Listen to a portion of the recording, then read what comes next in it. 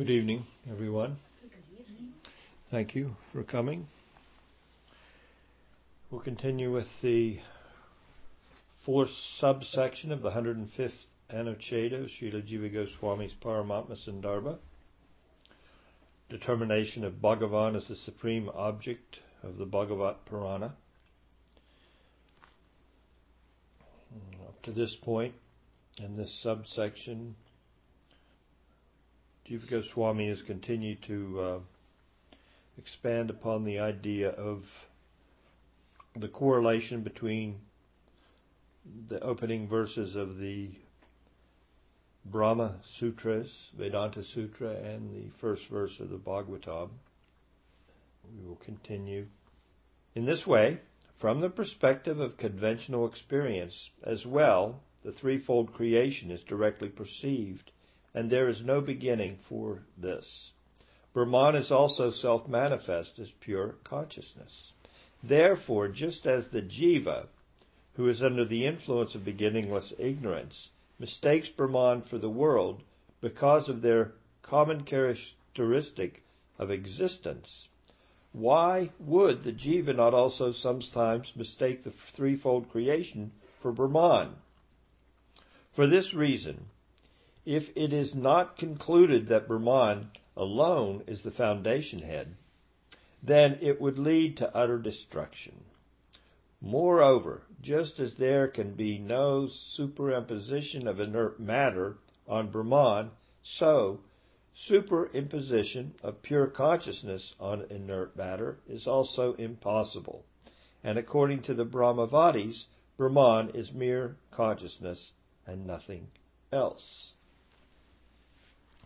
So Jiva is making a point here. He's trying to bring out some understanding for us to comprehend in relationship to the material manifestation and the conclusive facts regarding its actual existence. So as we ended up in the last discussion, he's going back around to the same presentation of the nature of the real existent, Satyam Param Dhimahi, the real existent has real potencies, and those real potencies take real form. So here he's pointing out some distinction that because of the common characteristic, what's he say here? Just as the jiva, who is under the influence of beginningless ignorance, mistakes Brahman for the world because of their common characteristic of existence. In other words, the jiva can look upon the material manifestation at itself as Brahman because it exists and Brahman exists. It's like a reverse way of looking at it from that of the Advaitin philosophy. Why would the jiva not also sometimes mistake the threefold creation for Brahman? For this reason, if it is not concluded that Brahman alone is the fountainhead, if we can't conclude that the material creation comes from Brahman, then, we could say Brahman comes from the material creation. I mean, he says, then what's he say? The way he puts it here, it would lead to utter destruction. There would be no basis in anything for our understanding. Our whole understanding would be of no significance if we were that loose in our understanding, if we were that interchangeable with terms, if we were that interchangeable with our understanding.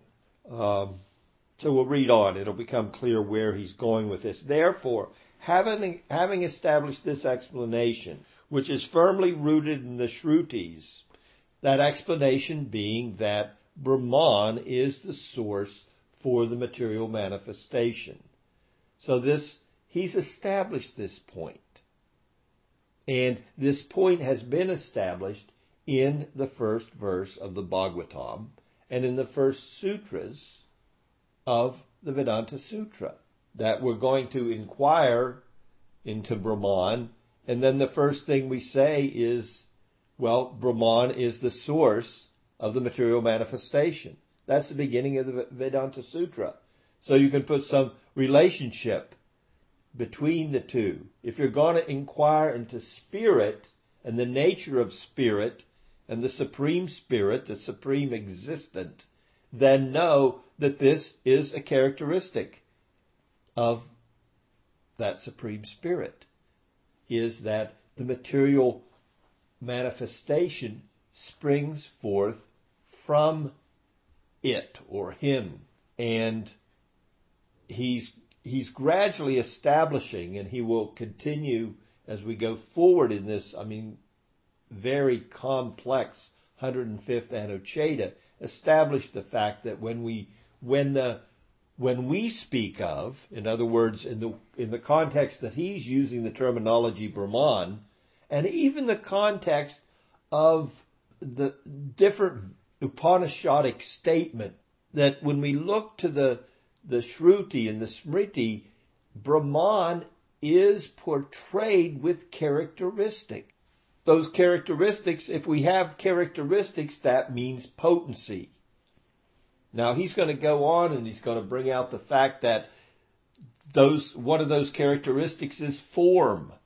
And then he's going to get to the personality, So he's developing a presentation based on the opening of the Vedanta Sutra and the opening of the Srimad Bhagavatam, which is meant to give us a clear picture of what these literatures are talking about. It's, as I said, it's going to be a little complex, but you'll see that it's going to develop in a way that's comprehensible and understandable.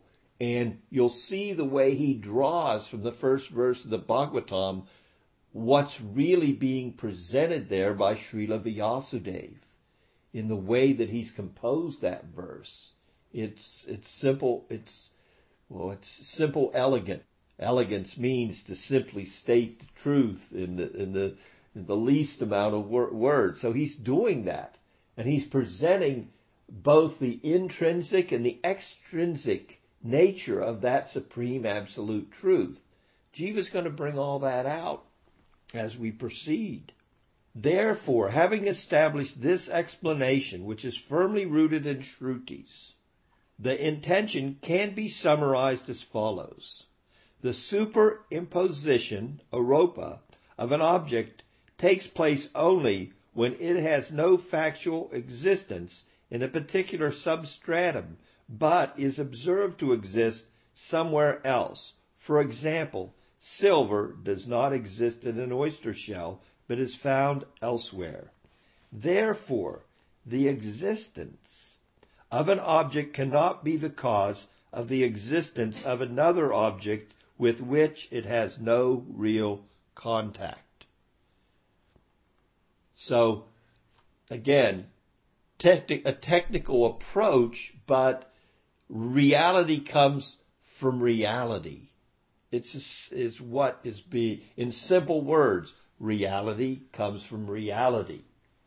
Even if you want to look at it as simply an imposition, that imposition or that understanding in this instance has to come from something that is real. You cannot arrive at or have an imposition, which is, again, as I said, he's kind of circling back around to his argument in opposition to Advaitavad.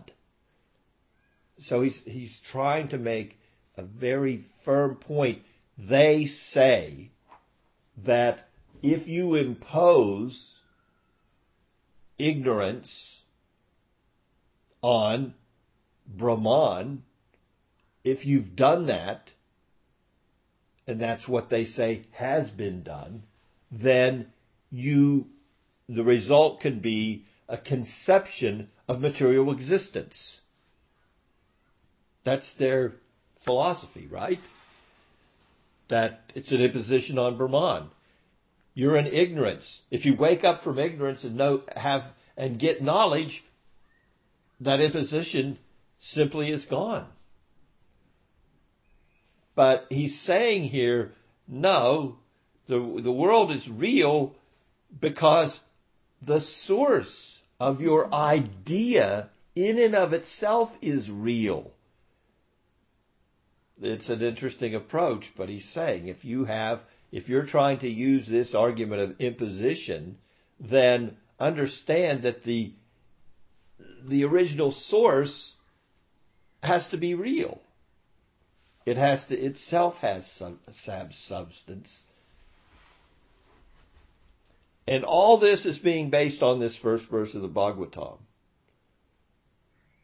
Janmadya Shayata. This creation is coming from something. It's not coming from nothing, even if you think it's an imposition. Even with that faulty logic, well, that logic itself, to utilize that logic, you have to see it in the context of what you're presenting. And you can't just say that, how's he put it here? The existence of an object cannot be the cause of the existence of another object with which it has no real contact. There has to be you have to be able to make some real connection. There has to be a real connection for it to have any meaning. Just like you say that there's silver in an oyster shell. There's no silver there, but what? There is silver. There is an oyster shell. The fact that you've projected one on the other doesn't diminish the fact that there's silver and there's an oyster shell. Your misapplication is between two real objects. So you're saying that the real object Brahman, you can apply an imposition, aropya, you can impose upon it the concept of the world. You can if there's a real world and if there's a real Brahman. But it doesn't work if you say the world isn't real. I know it's a matter of logic, but it has some standing in the way he's conveying these opening tattvas, these opening truths that are there, put there by Srila Vyasadeva in both the Vedanta Sutra and the Bhagavatam. Because the Shrutis affirm in the primary sense that the threefold creation has arisen from Bhagavan, he being self-endowed with such potency, and because without him it cannot exist at all, therefore it verily exists in him alone, who consists of everything. And it's there in the scripture. And everybody accepts the scripture as the ultimate praman. Even the Advaitins, they accept the scripture.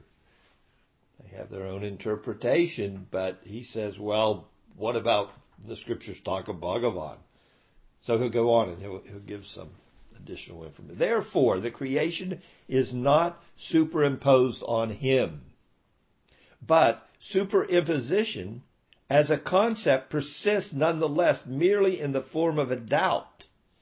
And this too, in spite of the fact that Bhagavan is altogether untainted by the created world due to his transrational potency, as stated in the verse. Damna svena sada nirataskuhakam, by whose own self-effulgence all deception is utterly dispelled. Bhagavan is untainted by the material creation.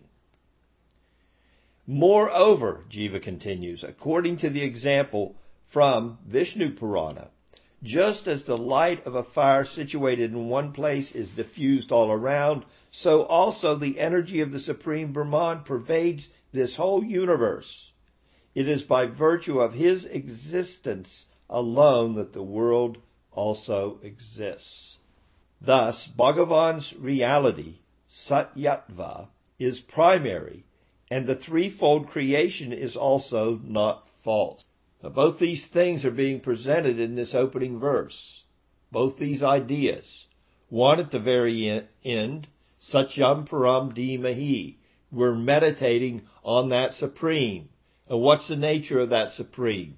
Intrinsic to his very nature, his Swarup, although it can be looked at differently, and he's gone over that, but intrinsic to his Swarup is the fact that material nature, he himself, by his very nature, is not affected. In fact, the material nature is conquered over by his effulgence alone. It's conquered over. So that's at the end of the first verse. Satyam Param Dhimahi. Did you say his abode, or would you say it was primary? Bhagavan's... His effulgence. His effulgence is primary, and the world is, nonetheless, material manifestation is not false. Well, we're talking about the two ideas. Mm-hmm. So the first one is, there is the Supreme, Satyam Param Dhimahi. Right.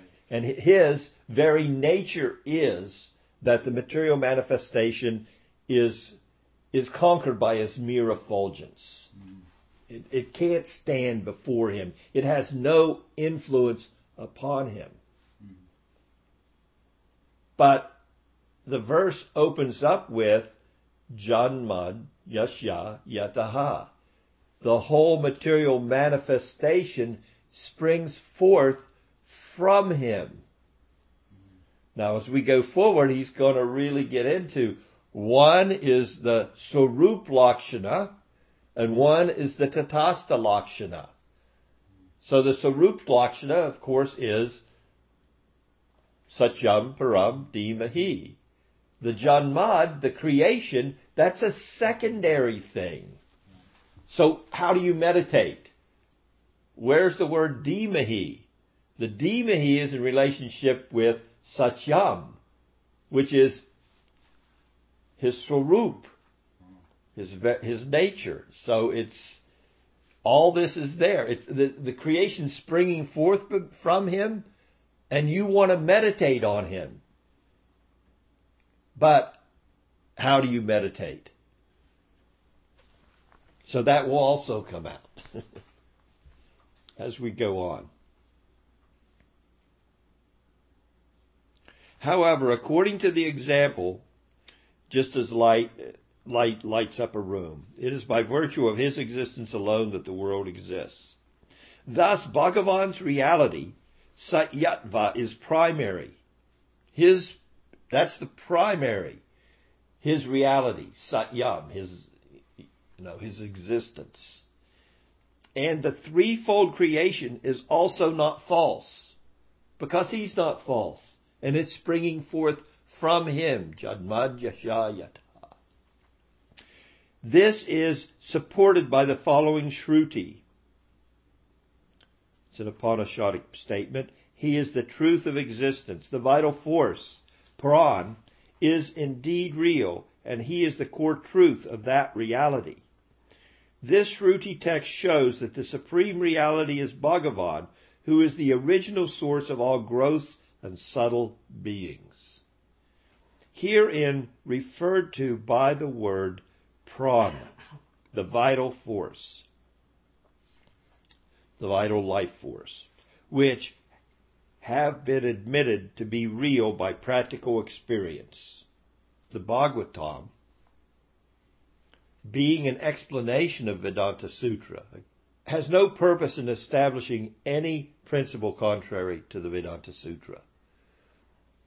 We accept the Bhagavatam as the mature commentary. Not all Vaishnavas accept the Bhagavatam as the topmost commentary on the Vedanta Sutra. So that's okay. There's no real objection to that. We just think we have the best commentary available. And we would argue the point.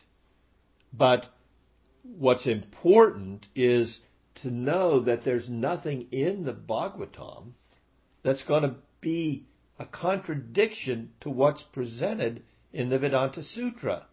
Because the Bhagavatam is simply, it's a commentary. It's illuminating the Vedanta Sutra. Of course, we would say the Vedanta Sutra is illuminating the Bhagavatam because from our perspective. But the point is just to know that there's no contradiction between the points made in either of these texts. And the concluding remark in the commentary is very enlightening. Moreover, for a cause-effect relation to exist between two objects, they must have factual existence. But if Brahman is the only reality and the world is mere illusion, then it is not possible to establish a cause-effect relation between them. Janmadyasya yataha. The whole creation springs forth, but one of the creation's not real, and the source of the creation is real. The Advaita Vad, if they're accepting scriptural statements, how can they justify this? How can they justify this idea that you could have an unreal world coming from the real Brahman?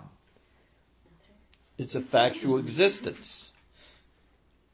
But if Brahman is the only reality and the world is mere illusion, then it is not possible to establish a cause-effect relation between them. This contradicts the opening words of the Bhagavatam verse under discussion, as well as numerous Vedic statements proclaiming Brahman as the cause of the world. This proves that the world is not an outcome of adhyasya, rooted in the ignorance of the jiva, but is a creation of Bhagavan, who has real potency as attested by the Shruti. This is the significance of the words yatra trisargo mrisha in the verse.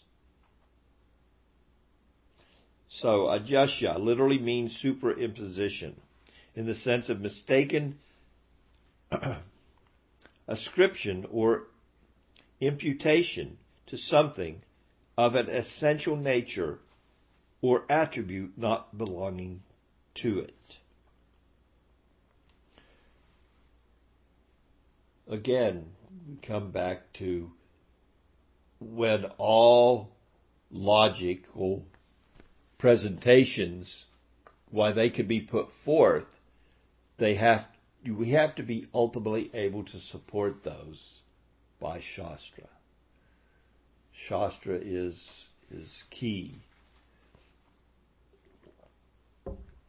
She's going to put forth an objection, which is? Okay. Well, let's say I was real. Okay, so I'm real. Okay. And I can think of something that's not real. I can have an idea that's not real, like the sky flower. Now, the sky and the flower are real, right? But the sky and flower are real within me. Sky and flower are real. My idea of a sky flower is not real. So isn't that just like they could think that Brahman is real? Brahman is a creation of the world is simply an idea based on something that is within him. Like this is just an idea, a false idea of things that are actually within him. Like I know a flower, I have experienced a flower, and I have experienced the sky. Mm-hmm. Those are real. And if I were God, not just I think I would, but if I were God, then those things would be within me. The sky and the flower would be within me. Mm-hmm. But for me to think of a sky flower, that's not real. So Just like the material world, everything is within Brahman. That's all real within Brahman. But the idea of the world in a particular way could not be real. But the main thing being brought out here is what? In relationship. When we look to the Advaitin viewpoint, their viewpoint is Brahman. If you have the material world, their idea regarding the material world is there's a manifestation in the material world which comes about simply by the imposition of ignorance upon Brahman. So you have the result of that ignorance is the material manifestation and your illusory existence. And if you simply give that up. Now, we do not deny that in Brahman there is the whole concept of the material manifestation. It springs forth from Brahman. That's a fact. But he's real and it's real. Their contention is that the material world is not real. Right, like my idea of a sky flower. But your idea of a sky flower is coming from what? Real sky and real A flower. real sky and a real flower. Which is within Brahman. How's it within Brahman? Because everything is. It's a manifestation within the material, it's manifestation of the material reality. For you to imagine anything, really, to give a name and a form to anything, It has to exist. There has to be something to base that upon. That's what Jiva is trying to convey to us here. There has to be something to base it upon.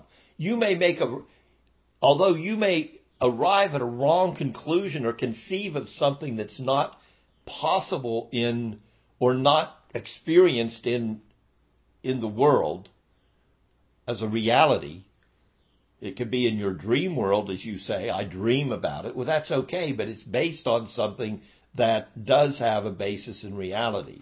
So that's the point Jiva is trying to convey to us. Wouldn't they just say that original thing, though, okay, silver on the oyster shell, Mm-hmm. that oyster shell exists in Brahman and the silver exists in Brahman, Mm-hmm. but the fact that you have laid that silver upon the oyster shell, that's your illusion. That's the illusion. So what will come out as we go into this? It's interesting because what comes out is the fact that within the scripture, it's explained that the Lord, his potency, enters into the material creation, and by his potency, names and forms come about. So that's a real potency. And if you want to say it's of Brahman, of course we have a deeper understanding of Brahman, because if Brahman exerts potency, that is a quality. So now all of a sudden we have a qualified Brahman, which is different from the Advaitin conception. So Advaitin conception or the dualistic conception, one or the other, there has to be an existent from which everything that exists comes, even your conception of a non-existent reality has to be based on the fact that there is an existent reality. Does that make sense? Does that satisfy your opposition? I mean, you're saying, well, Brahman can think of the world, just as you can think of a sky flower. That doesn't make it so. Well, it does make it so because he's the supreme existent, and the Shastras say so. Shruti says so. So that's the basis for the reality. The reality is coming because he says so. Because he thought it, and therefore it is. That's God. And he can make a sky flower if he wants, right? There's nothing he can't do. He can. That's why Sri Chaitanya, His philosophy is Achinta Beta Beta Tattva. There's no limits. Then we don't put God in a box and say he can only do this or he can only do that. What he can do is inconceivable. The fact that he can both be God and be separate from the world and be separate from us, but be us, all that he can do. As Bhakti Rakshak Sridhar Dev Goswami says, it allows God the ability, this Achinta, Beta Beta Tattva. This Tattva gives us the most comprehensive understanding of God as the supreme autocrat. He can call the shots. He's not bound by this, or he's completely inconceivable. We're not gonna box him in with our intellect, or box him in, and this is extent. Then we get into philosophies like karma mimamsa, and God becomes subject to karma. No, it doesn't work that way. He doesn't have to follow the rule of karma. He can spring forth from a pillar. He doesn't have to be born. Even in Leela, he's not restricted in any way. So the fact that a reality comes from a reality is the point that's being made. The fact that you're saying that, well, Brahman can think up the world. Yes, Brahman can think up the world, because he's the supreme existent. Satyam Param, and we meditate upon him. And he said, let there be light, and there was light. So. That's Shastra. That we accept. He said, let there be a world of forms and names, and he enters into that world with his potency, and he creates a world of forms with names. We need to think these things through, but ultimately, yes, he is the supreme autocrat, and he is that supreme. So all these points Jiva's making are they bring this out. Well, what about? Well, why not? Well, this is why not. And this is how. And this is why it works. And we're not just a bunch of robotrons following a system of logical presentation in a mindless manner. These things are well thought out. It's meant to give us a true revelation of what the reality is, that we can enter into and grasp fully, yes. So when we talk about God, we talk about it in this way. We understand in this way, this is what it means to be God. And this is the way. We're just on the first verse of the Bhagavatam. We could stay on the first verse of the Bhagavatam for eons. How much is there? It expands unlimitedly. Jiva's just giving us one glimpse. Go to Vishwanath Chakravarti's commentary on the first verse, or A.C. Bhaktivedanta. Didn't Bhaktisiddhanta speak on the first verse for like 7 days? 30 days. 30 days on the first verse. Probably all day. Yeah, he does all day. So we'll go on to the next subsection of the 105th Anucheda. Param, the object of meditation, is Bhagavan, who has form. So we'll begin. Jiva Goswami says, thereafter, Vyasa elucidates the very same reality again, doing so this time by elaboration of its extrinsic characteristics, tatasta laksana. Tatasta, like us. In between, outside of, but still connected. Tatasta. Tatasta lakshana. Extrinsic characteristics. With the intent to inform the reader, that's us, that this work of literature is a commentary on the Brahma Sutras, conveying their clear meaning. He first repeats the second sutra verbatim. From whom this cosmos emanates, Janmadhyasya. Janmadi means creation, sustenance, and dissolution. This is a Bahuvriti compound of the Tad Guna Samvijnana type. What's that mean? It means there's similarity there between what comes after. Although the Janmad is just the first word, but that it implies it's not just the creation, the birth of the universe, it's the sustenance and the dissolution. So just by the use of that word, it's a certain kind of Sanskrit word, and from that use of that word, we can, because of the nature of the word itself, naturally conclude that it means not only the creation, it also means sustenance and dissolution. I could read in the commentary, he unpacks it all according to the Sanskrit understanding of words and the usage in this context. Remember, this is the second line. Om Namo Bhagavate Vasudevaya. Janmadhyasya yato nanyad. Itaritas charte swabijna swarat. Thus, the structure of the verse should be arranged as follows.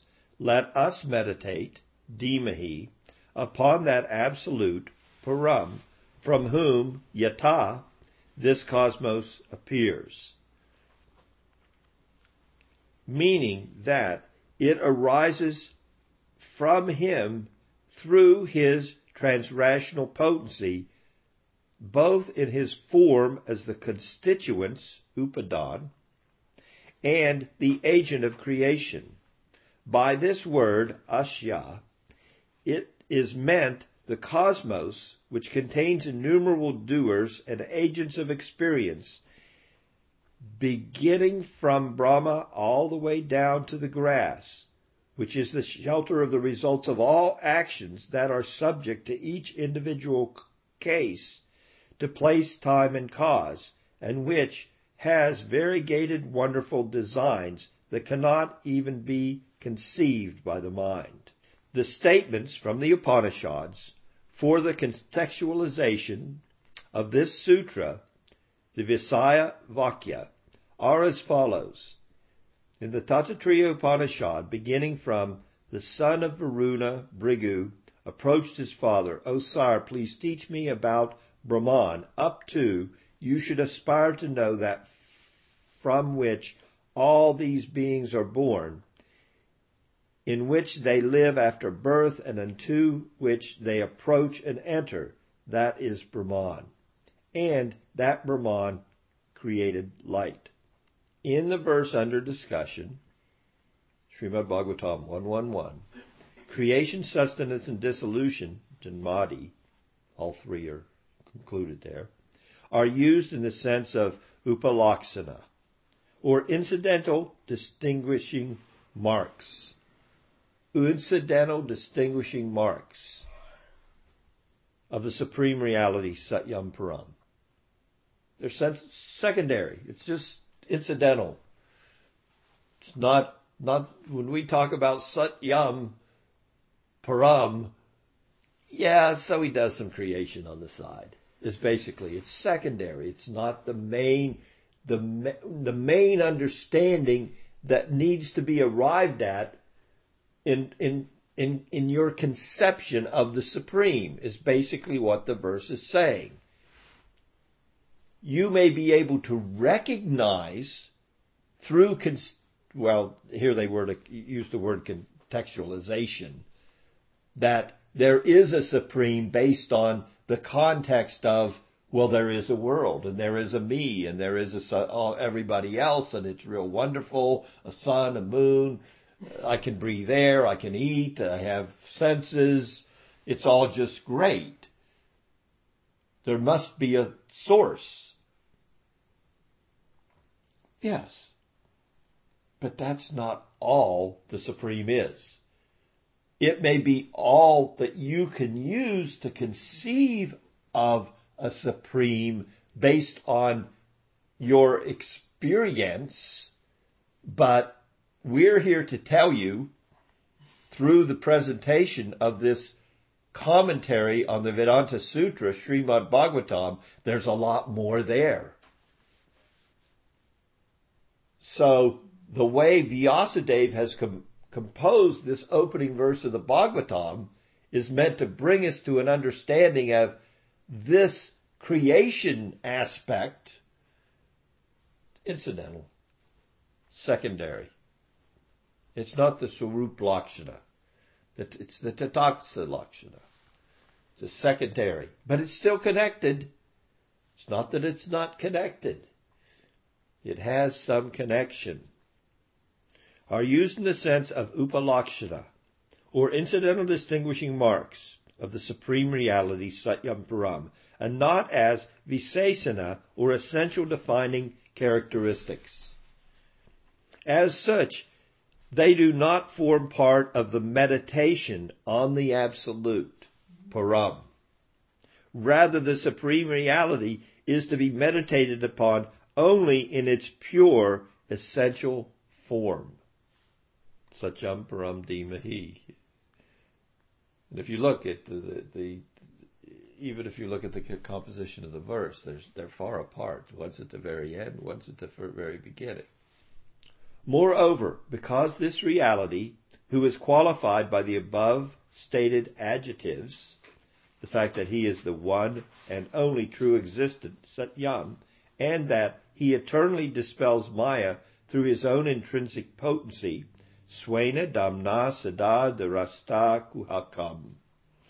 By his own intrinsic potency, he dispels Maya, is the cause behind the creation, sustenance, and dissolution of the universe. It indicates that he is omnipotent, sarva saktitva, and infallible resolve, has infallible resolve, satya sankalpatya,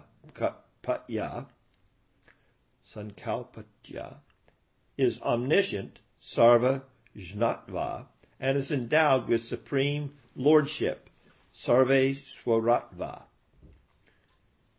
There are Shruti statements in support of this. Then he quotes a couple. This creation evolves from he who is omniscient, conscious of everything, and whose creative capacity, tapas, is also of the nature of consciousness. And he who controls everything. In addition, by virtue of the Supreme Reality's transcendence or supremacy, paratva, it is indicated that he is completely devoid of all reprehensible and antagonistic characteristics in his essential being, and is endowed with unlimited auspicious qualities, such as knowledge, as stated in the Shruti. He does not have a material body or material senses. So we will continue from there in our next discussion. Are there any questions into what we discussed this evening? Something right at the end about him not having any sort of base qualities, any sort of bad qualities. I didn't really. Did he kind of have a logical explanation? No, it's just sort of an assertion. It's just an assertion. In addition, by virtue of the Supreme Reality's transcendence or supremacy, but just because he is that supreme existent, it is indicated, and there's going to be a lot of indications that Jiva's going to pull out here, just because, then we can say he has to have a form. So, yeah, but understand he's doing this in relationship to the very first verse of the Bhagavatam, knowing that the verse itself is giving us an indication of what to come in the text. So similarly, Jiva's pulling out from the first verse these things as he explains the first verse, knowing that as we enter deeper into the text, all these things are going to be brought out. So he's not really saying the verse says specifically this. He's saying the verse gives indication to this because the verse is is the opening verse, and the subject is Bhagavan. And what's the nature of a subject? It can have in a text. It can come forth. What is it in 6 different ways? The beginning and the ending, beginning and ending, repetition, glorification, all these different characteristics. So we're talking about the beginning and the end.